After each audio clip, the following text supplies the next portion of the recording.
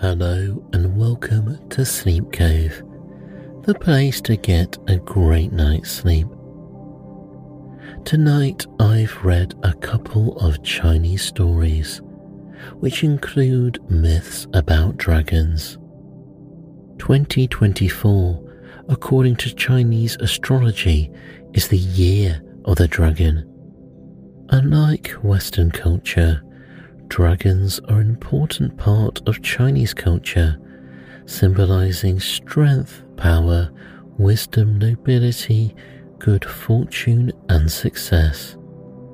Indeed, dragons don't actually exist, but during the times of imperial rule, dragons held symbolic significance of authority and power. In Chinese legend, it is thought that dragon kings had absolute control over weather and water.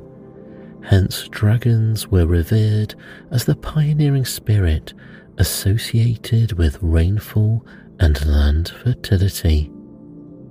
So people born in the year of the dragon are believed to possess revered qualities of the dragon, including intelligence, pride, and ambition.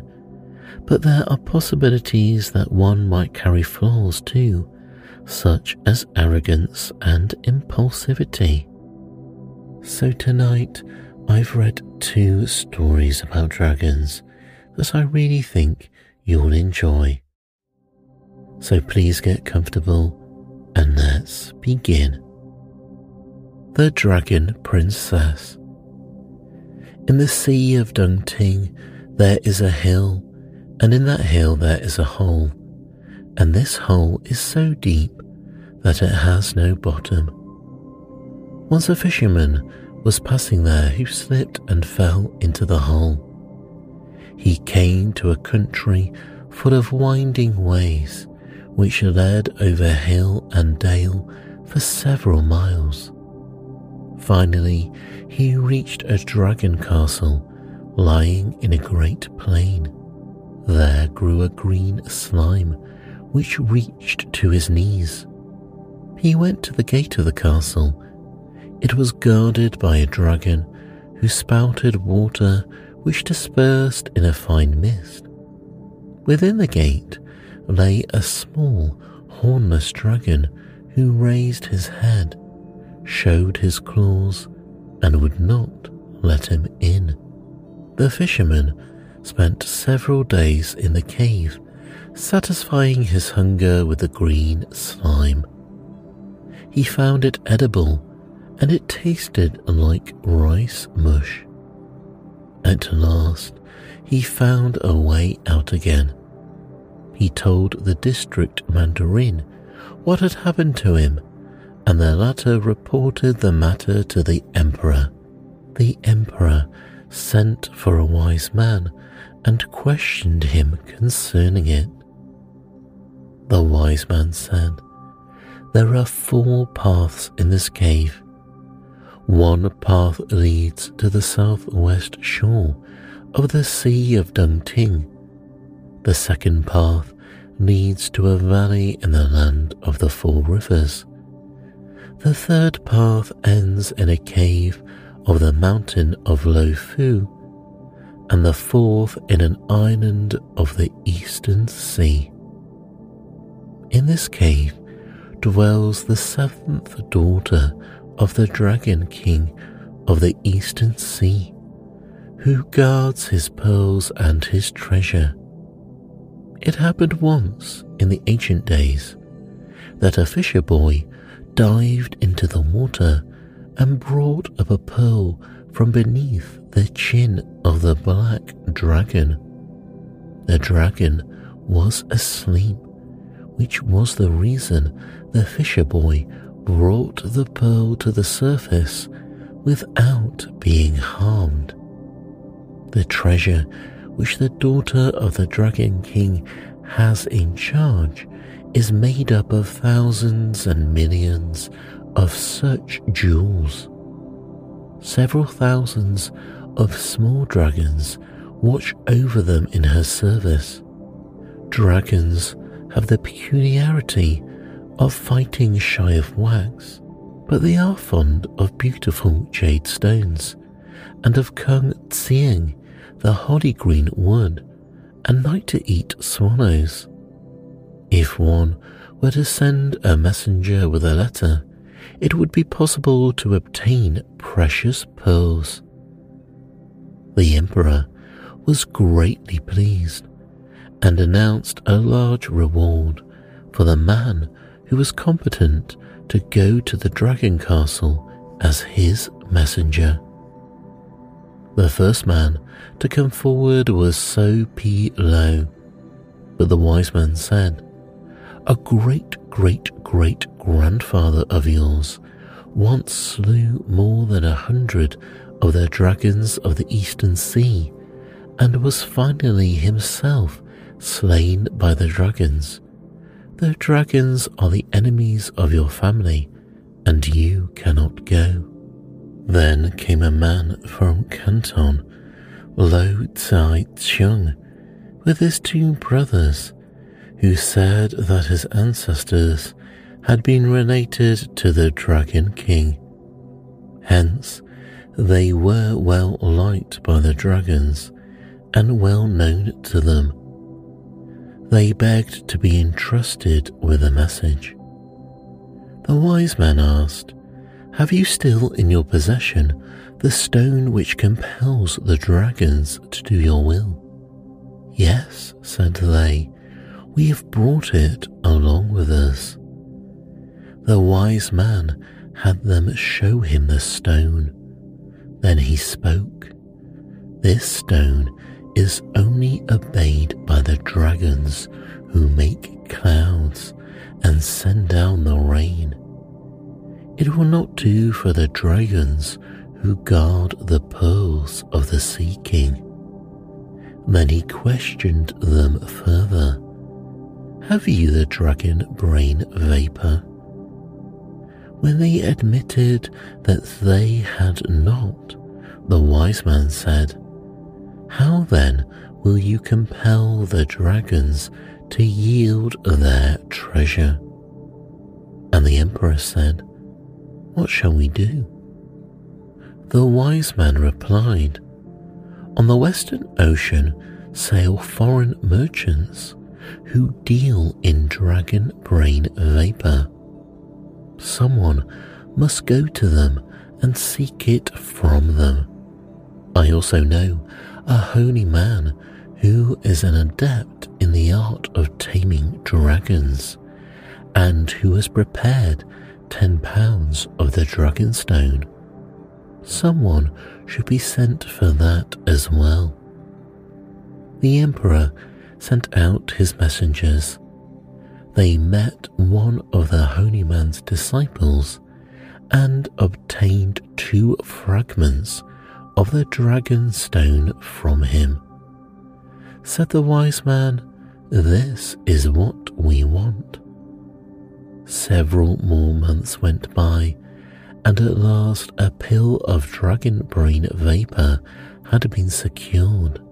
The emperor felt much pleased and had his jewelers carve 2 little boxes of the finest jade. These were polished with the ashes of the one-tongue tree, and he had an essence prepared of the very best holly green wood, pasted with sea fish lime and hardened in the fire. Of these 2 vases were made. Then the bodies and the clothing of the messengers were rubbed with tree wax, and they were given 500 roasted swallows to take along with them. They went into the cave. When they reached the dragon castle, the little dragon who guarded the gate smelled the tree wax. So he crouched down and did them no harm. They gave him 100 roasted swallows as a bribe to announce them to the daughter of the Dragon King. They were admitted to her presence and offered her the jade caskets, the vases, and the 400 roasted swallows as gifts.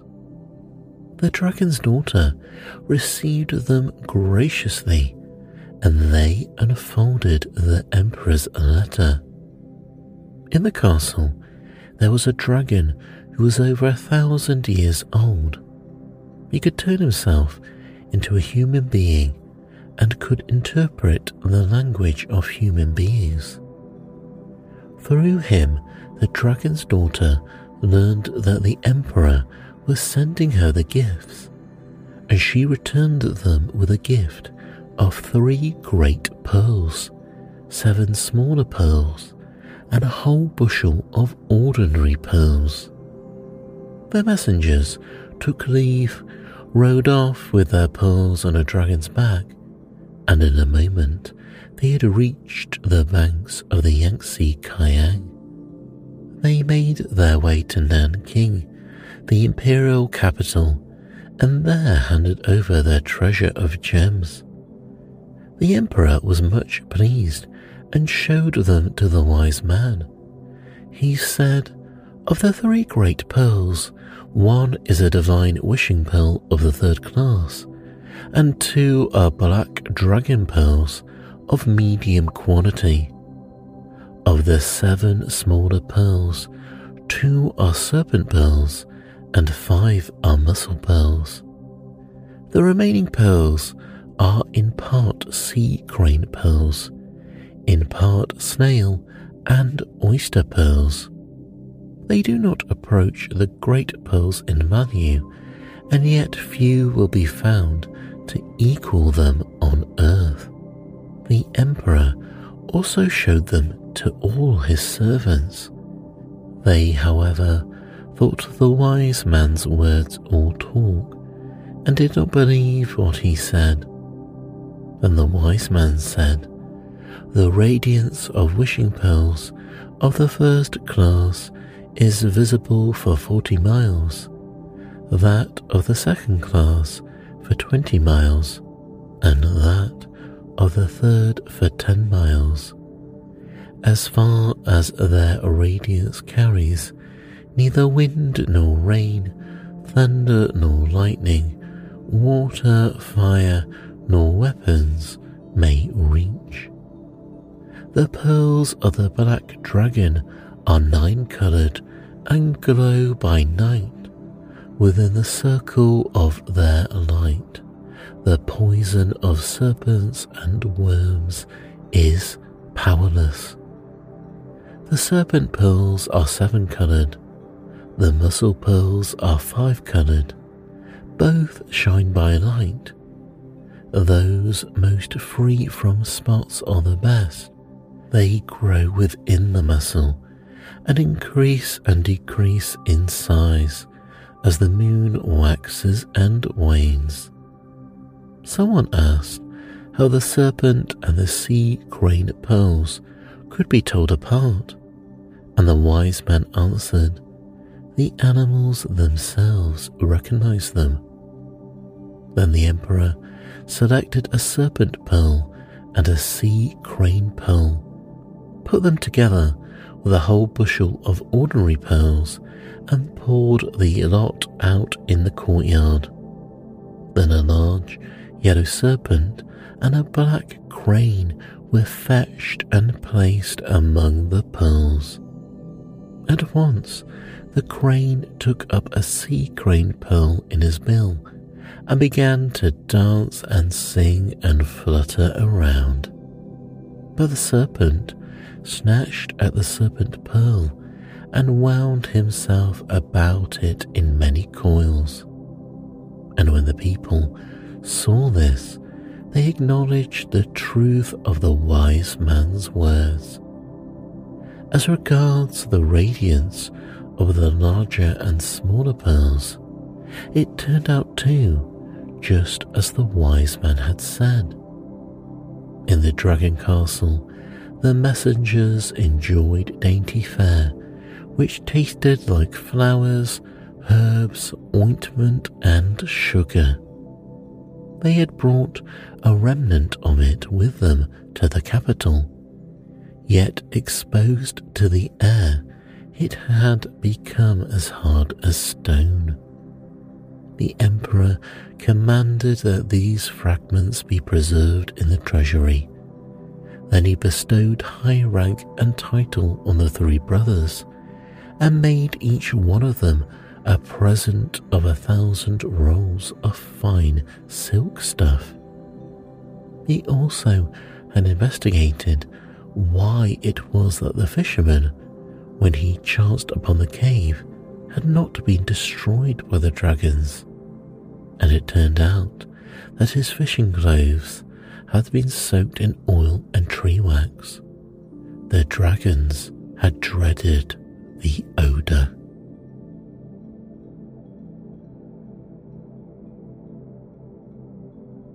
The dragon after his winter sleep. Once there was a scholar who was reading in the upper story of his house. It was a rainy, cloudy day, and the weather was gloomy.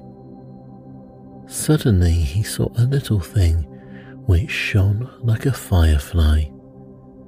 It crawled up on the table, and wherever it went it left traces of burns, curved like the track of a rainworm.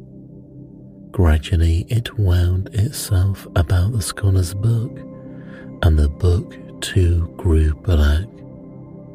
Then it occurred to him that it might be a dragon, so he carried it out of the doors on the book. There he stood for quite some time, but it sat uncurled, without moving in the least. Then the scholar said, "It shall not be said of me that I was lacking in respect."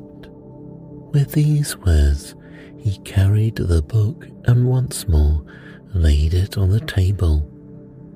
Then he put on his robes of ceremony, made a deep bow, and escorted the dragon out on it again. No sooner had he left the door than he noticed that the dragon raised his head and stretched himself. Then he flew up from the book with a hissing sound, like a radiant streak. Once more he turned around toward the scholar, and his head had already grown to the size of a barrel, while his body must have been a full fathom in length. He gave one more snaky twist, and then there was a terrible crash of thunder, and the dragon was sent sailing through the air. The scholar then returned and looked to see which way the little creature had come, and then he could follow his tracks hither and thither to his chest of books.